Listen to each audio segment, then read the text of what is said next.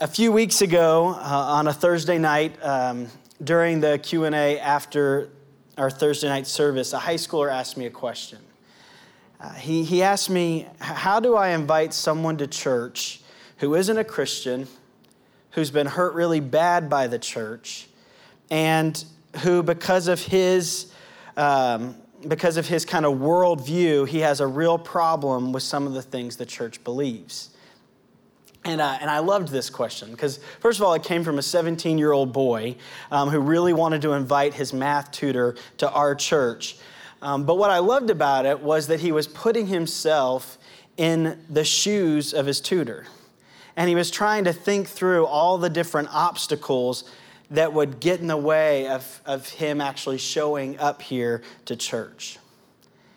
And as he was talking and as I was trying to respond, I kept thinking about all the different types of litmus test questions that people have. And we all have them. We all have these questions that once this question is answered, it affects the trajectory of everything else. It affects whether or not I'm going to be friends with this person, whether or not I'll go on a second date with this person, whether or not I'll let my kids hang out with your kids, whether or not I'll come back to that church on Sunday. Like, are you a Republican? Are you a Democrat? Or are you depressed? What is your stand about this? What do you believe the Bible teaches on this particular topic? We all have questions like that we want to get the answers to those questions first. But the question I most want people to wrestle with is the question, is Jesus who he said he is? That's the main question for me. And so you'll find, if you're around me, that I'm often trying to avoid answering all the other litmus test questions because those questions, I think, tend to get in the way of people actually really dealing with and wrestling with the Jesus question. Well, what Paul has been doing in these first 3 chapters, he's really been making a case for the Jesus question. He's been showing us kind of the manifold, the multicolored, the multifaceted wisdom of God that included this plan that was conceived before the foundation of the earth, where God would draw to himself people from every tribe, tongue, and nation. He would bring together unlikely friends, and he would do this all through his son Jesus, who would save us by grace alone. This is what he's been saying and teaching in these first 3 chapters. And now he begins to answer the follow-up question to that. The follow-up question being, if Jesus is who he says he is, now what does this mean for my life? So in the next few chapters, Paul is going to show us what life should look like if we've come to the place where we say yes. Yes, Jesus is the Son of God. Yes, Jesus came and died for my sins. Yes, Jesus came so that I could have life and life abundantly. Yes, Jesus came to usher in a new kingdom, a new way to be human. If we answered yes to that, now Paul says for the rest of this chapter, the rest of these chapters, the rest of this letters, now this is how you should live. So for the rest of the summer, we're going to hear a bunch of things we need to stop doing. We're going to hear a bunch of things that we need to start doing. We're going to learn what it means to be a good husband and a good wife and a good parent and a good worker. There's going to be a lot of be better and do better. And because of that, it's so important that we remember what Paul prayed for us in Ephesians 3. Before Paul gives us this guide to Christian living, before he gives us the so now what, he prays not that we would be better. He doesn't pray that we would feel convicted of our sin. He doesn't even pray that our sin would completely vanish. He prays that we would know that we are loved. That's what he prayed. That's what we talked about last week in Ephesians 3. And so as we move into this new part of the letter, as we spend the rest of the summer looking at what it means for us to live as God would want us to live, we cannot forget that prayer. We cannot forget that all of this begins with saying yes to the Jesus question, which is essentially saying yes to being unconditionally loved. So with that being said, let's look at our text for today. It's Ephesians 4. I'm going to start reading in the first verse. As a prisoner for the Lord, then, I urge you to live a life worthy of the calling you have received. Be completely humble and gentle. Be patient, bearing with one another in love. Make every effort to keep the unity of the Spirit through the bond of peace. There is one body and one Spirit, just as you were called to one hope when you were called. One Lord, one faith, one baptism. One God and Father of all, who is over all and through all and in all. But to each one of us, grace has been given as Jesus Christ apportioned it. This is why it says, when he ascended on high, he took many captives and gave gifts to his people. What does he ascended mean except that he also descended to the lower earthly regions? He who descended is the very one who ascended higher than all the heavens in order to fill the whole universe. So Christ himself gave the apostles, the prophets, the evangelists, the pastors, and teachers to equip his people for works of service, so that the body of Christ may be built up until we all reach unity in the faith and in the knowledge of the Son of God and become mature, attaining to the whole measure of the fullness of Christ. Then we will no longer be infants, tossed back and forth by the waves and blown here and there by every wind of teaching and by cunning and craftiness of people and their deceitful scheming. Instead, speaking the truth in love, we will grow to become in every respect the mature body of him who is the head, that is Christ. From him, the whole body, joined and held together by every supporting ligament, grows and builds itself up in love as each part does its work. This is God's word. Now that Paul has answered the Jesus question, he follows it up with, now, live a life that's worthy of the calling you have received. I don't know about you, but to me, this has always been one of the most intimidating verses in all of Scripture. Live worthy.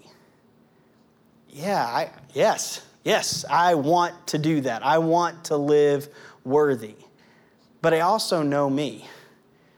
And that seems like maybe an impossible task. And as I've been wrestling with that verse in particular this week, one of the things I've realized is that my intimidation about living up to living worthy is really based on kind of a subtle, incorrect belief in who I am in Christ. See, when I answered yes to the Jesus question, I became new, but not complete. I'm new, but I'm also being made new. So Paul, in these next few chapters of Ephesians, is going to show us that, yes, you have been made new through the work of Christ, but you are also being made new. And there's a part that you and I play in the process of us being made new. In other words, I can say yes to the Jesus question and become a Christian, but if I want to go from being a baby Christian to a mature Christian, I have some work to do. Something that has been said around here for many years is grace is opposed to earning, but it's not opposed to effort. Before we unpack that, I need to say, if you die a baby Christian, that's enough. The thief on the cross, when Jesus was dying next to him, the thief on the cross just said yes to the question. That was it. And Jesus said, that's enough. Today you will be with me in paradise. There is nothing that you and I can do, borrowing from Martin Luther, that is more effectual than the blood of God's own Son. We cannot outwork the work that Christ has done on our behalf. We will not be loved more because of the efforts we put forth, but we can experience God's kingdom and his delight in using us to do some really cool stuff as we engage in the work. We can begin to live a different kind of humanity, the kind that God had in mind when he thought us up. So we're new, but we're not complete, and you and I are invited into the work of being made new. Last week, Jim showed some pictures of his grandkids, and not that I'm competing or anything, but I thought I would show you a picture of my baby girl. And so, and with a puppy. And again, not that I'm trying to one-up my brother, but, I mean, do you see her with that puppy? I mean, come on, that's pretty cute, right? This is Prin, and Prin is our youngest for a little while. We're getting ready to have a fifth, but right now she's the youngest. She has 3 older brothers and sisters who are actually quite a bit older than her. And one of the things I've been noticing about Prin that I don't remember with my other children is that she seems to really want to be a lot more grown up than she is. And I guess that's because she's around a bunch of older kids, but she hates being in a high chair, and I don't remember any of my other kids even knowing that they're in a high chair. I know some kids don't like to be strapped in and they want to be free to roam around. She's not mad about being in a high chair because she wants to run around. She's mad because she wants to sit in a chair like everyone else. And she started doing this thing where she walks and puts herself in the car, and she'll go and sit in a regular seat, I think in hopes that we'll just strap a seatbelt on her. She doesn't like to ride on the baby swing. She wants to be in a big girl swing. I mean, she is this little tiny thing that wants to be grown up, but she's not. I think most of us want to be a grown-up Christian, but it doesn't just happen. When we say yes to the Jesus question, we're told that we are born again, which means we're born again. It means we're not full-blown spiritual adults. We are born as spiritual babies. So I don't care how old or mature or wise you were when you said yes to that question, we all start out as spiritual babies. We all start out as new and not complete, and there's work to be done. So how do we mature? There are lots of different ways that we mature and develop, but I really think the key comes in this passage here. And I think it's a theme that we're going to see throughout the rest of the letter, and it comes right at the very end of the passage we read. We need to tell the truth. Our growth as Christians is tied to our speaking and hearing the truth spoken in love. Ephesians 4:15, speaking the truth in love, we will grow to become in every respect the mature body of him who is the head, that is Christ. So when was the last time you were really honest with somebody? Or when was the last time someone was really honest with you? How'd it go? Or maybe a more revealing question would be, when was the last time you told someone a lie? And what was the circumstances? What made you tell that lie? I mean, why?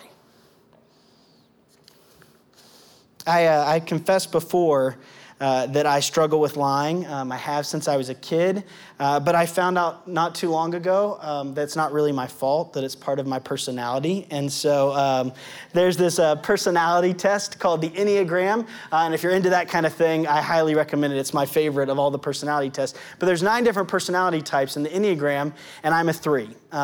And if you read about 3s, you'll think, oh man, yes, every other one is better than a 3. But that's what I am. And so there's this book by Richard Rohr, who is a brilliant man who loves Jesus, who he takes the 9 different types and he writes about the different sins that each type will struggle with. And 3s more often struggle with lying.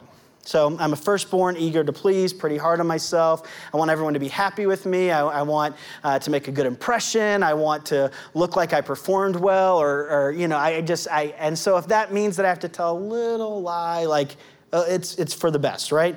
But Paul says, if you answer the Jesus question with a yes, you got to start telling the truth. The whole truth, nothing but the truth, and you have to do it in love. And not just for your sake or for God's sake, but for the sake of others. What Paul is telling us in this passage is that the church is a community that is developed and unified through speaking the truth in love. Summit can only grow and mature as each and every one of us, as members, as parts of this body here, speak the truth in love to one another. Now, most religions will tell you don't lie. They'll say, don't lie because it's bad for you. Don't lie because if you get caught, you're going to make a mess. Don't lie because a gentleman is only as good as his word. And they're right. Lying has horrible consequences. And I'm just the boy who cried wolf, right? You could have your guts, eaten by an animal or whatever if you lie. So there's lots of things that could happen if you lie. But the moralist would say, don't lie because it's bad for you. But Paul says, don't lie because it's bad for us. Paul says, don't lie because it's important for the growth of the church that we tell each other the truth, that we are one body and one spirit. We must speak the truth to one another. That's how we become grown-up Christians. So, how do we do that? How do we speak the truth in a way that builds and unifies the church and doesn't destroy it? Now, some of you, you're already like, I got this. I have no problem with lying. I am a truth teller. And when you speak the truth, and you don't care the emotional wreckage that you leave behind. You are brutally honest. And if that's you, you need to remember that speaking truth for truth's sake is not our job. That's not our calling. There is definitely a wrong way to be right. Answering the follow-up question to the Jesus question is not, what does this mean for my life? I'm to annihilate people. But it also isn't, I'm just supposed to sympathize with people. So how do we do it? How do we speak the truth in love? How do we speak the truth in a way that causes us and others to become, in every respect, as Paul says, the mature body of Christ? Well, I have 3 questions that I like to think through when I'm trying to figure out how to speak the truth in love. And here they are. Number 1, does the truth you are speaking meet a need in the one you are speaking to? Number 2, are you willing to give yourself not just advice? And number 3, does the truth you are speaking have in mind eternity? So let's examine each of these questions. Question 1, does the truth you are speaking meet a need in the one you are speaking to? A spiritual baby, like a real baby, is incredibly self-centered and needy. They're always thinking about themselves and their needs. But if you and I, if we want to mature, we must do the hard work of thinking of others first, thinking of others more. When I speak, it's not about meeting my needs, but meeting the needs of others. It's saying what they need to hear, not saying something that I know will get them to respond to me in a way that I want to hear. It means that before I speak truth to anyone, am I praying and asking wisdom, saying, what does my friend Johnny really need to hear from me? Where does he need this conversation to go? What can I say to him that will give grace to him?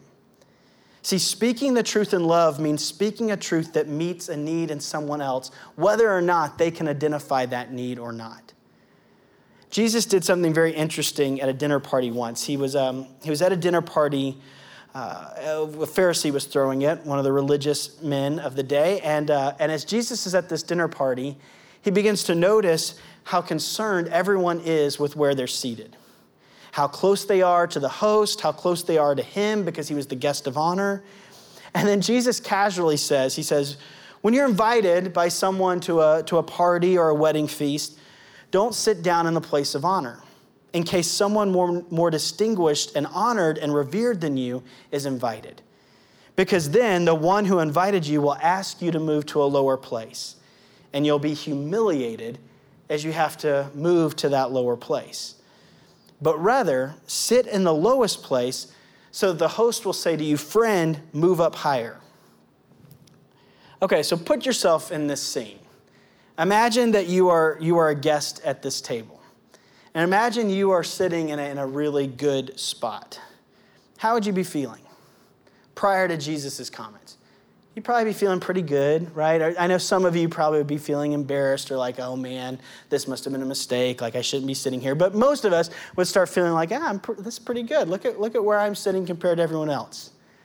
Now imagine that you were in a bad seat. What would you be doing? You'd be looking at everyone who's in a better seat than you and trying to evaluate and judge how you actually deserve their seat instead of them.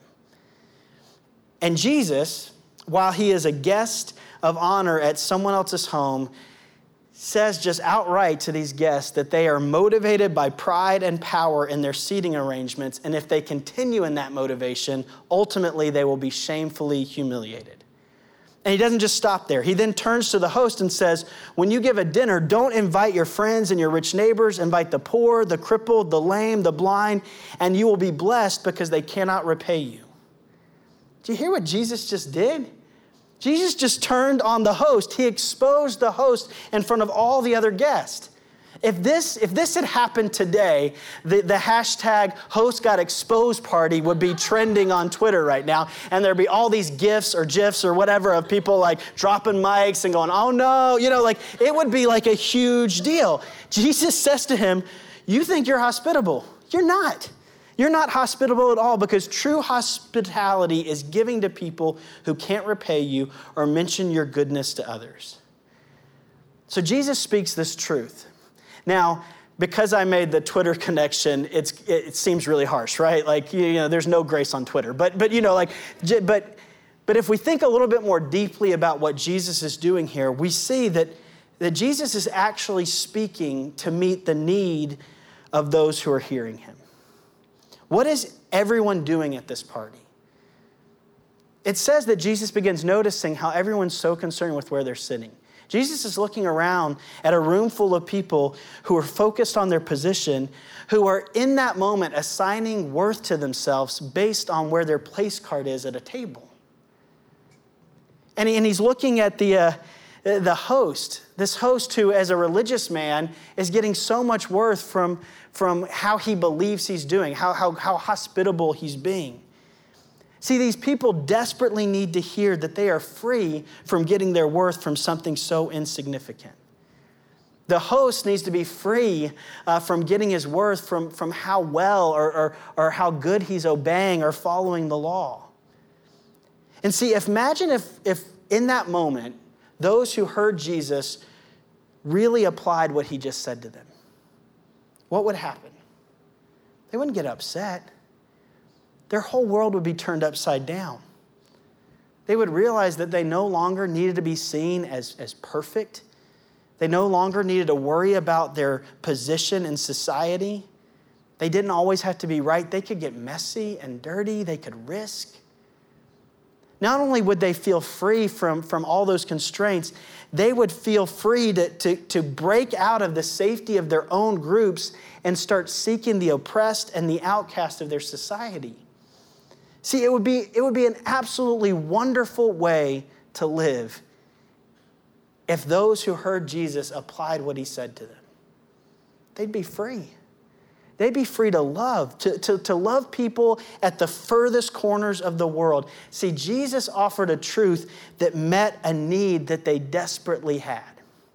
Another way to think about this is don't address a sin until you can also address the holy longing behind that sin.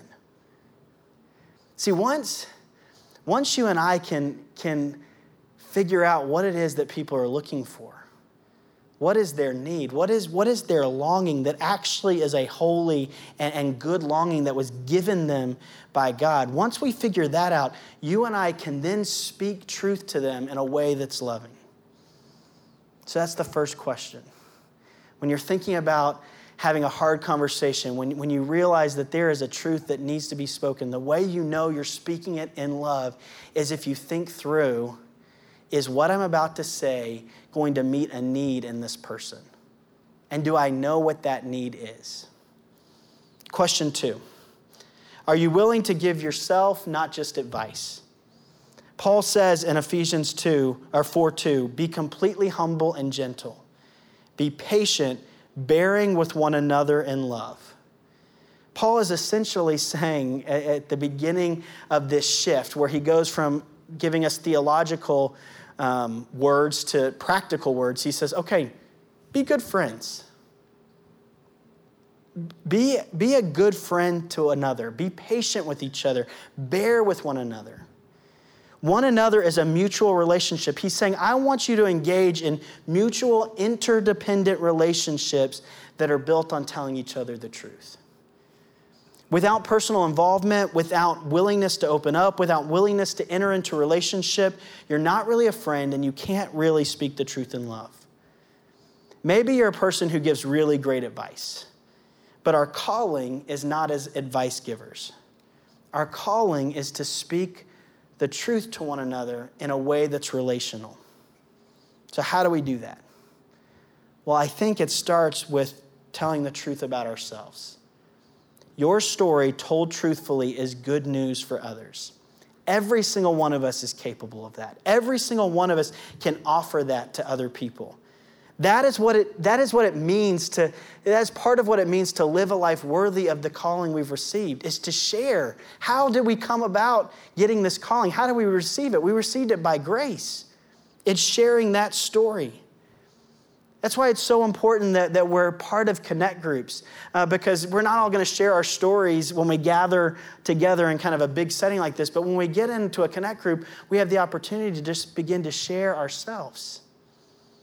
When was the last time you offered yourself instead of advice?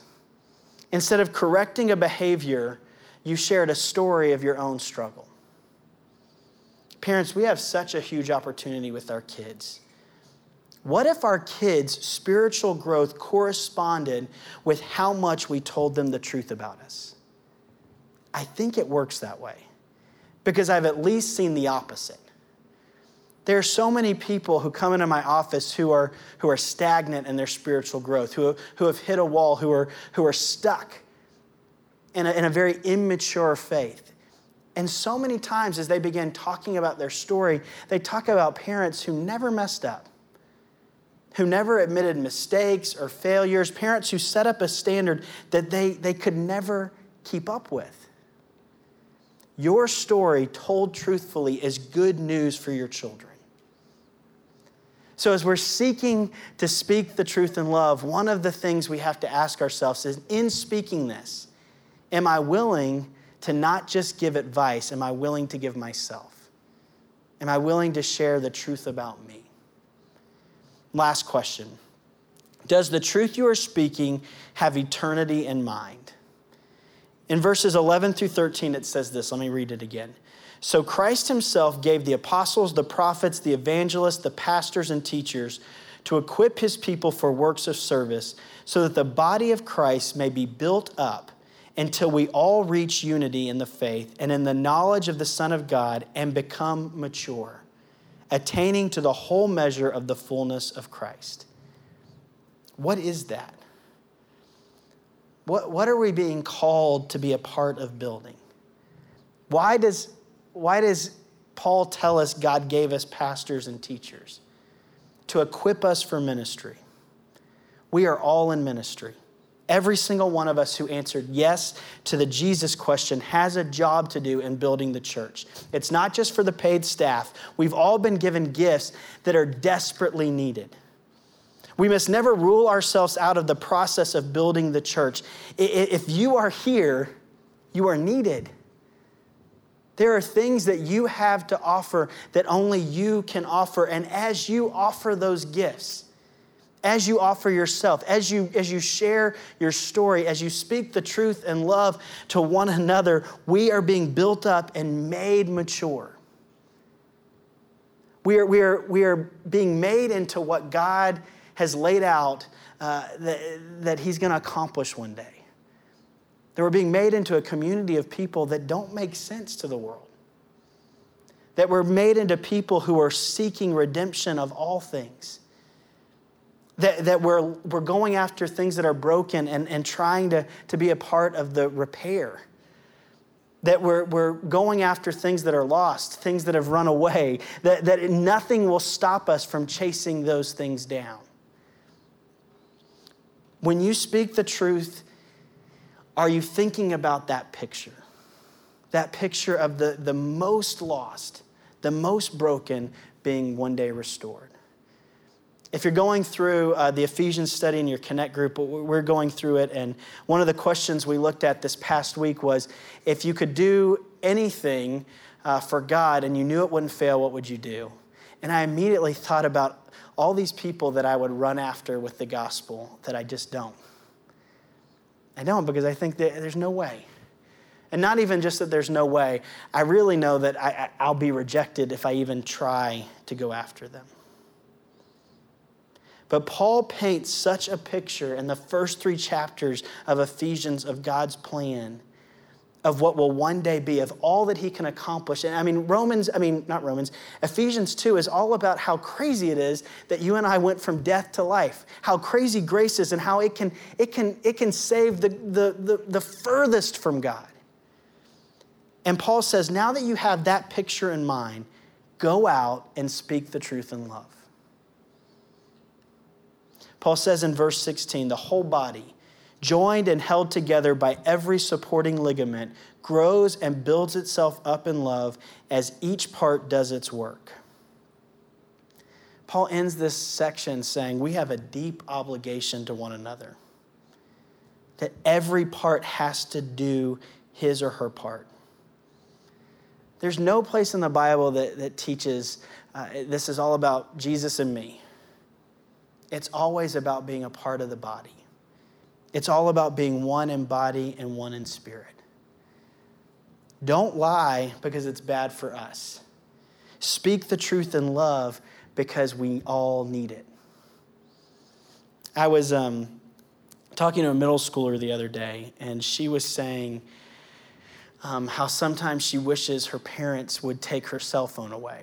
And I know if that happened in reality, there'd be wailing and gnashing of teeth, and she didn't really mean it. But, and as she was talking, I was like, I can't really relate to this because I had to be 16 before I could have a beeper.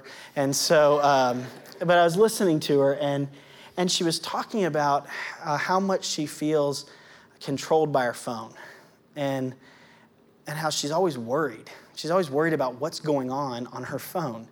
She's always checking her Instagram to see how many likes she's got. She's always checking Facebook, kind of scrolling through, making sure that her friends aren't having fun without her. She's always checking to see what the boy she liked and why he hadn't liked the picture of her in front of that wall. Was it the wall or was it her? Like what caused him to withhold his like? And as she's talking to me and I was listening to her, I just realized how much her phone is telling her. How much her phone is speaking to her. She's being tossed back and forth by so many waves. What are we doing to help her?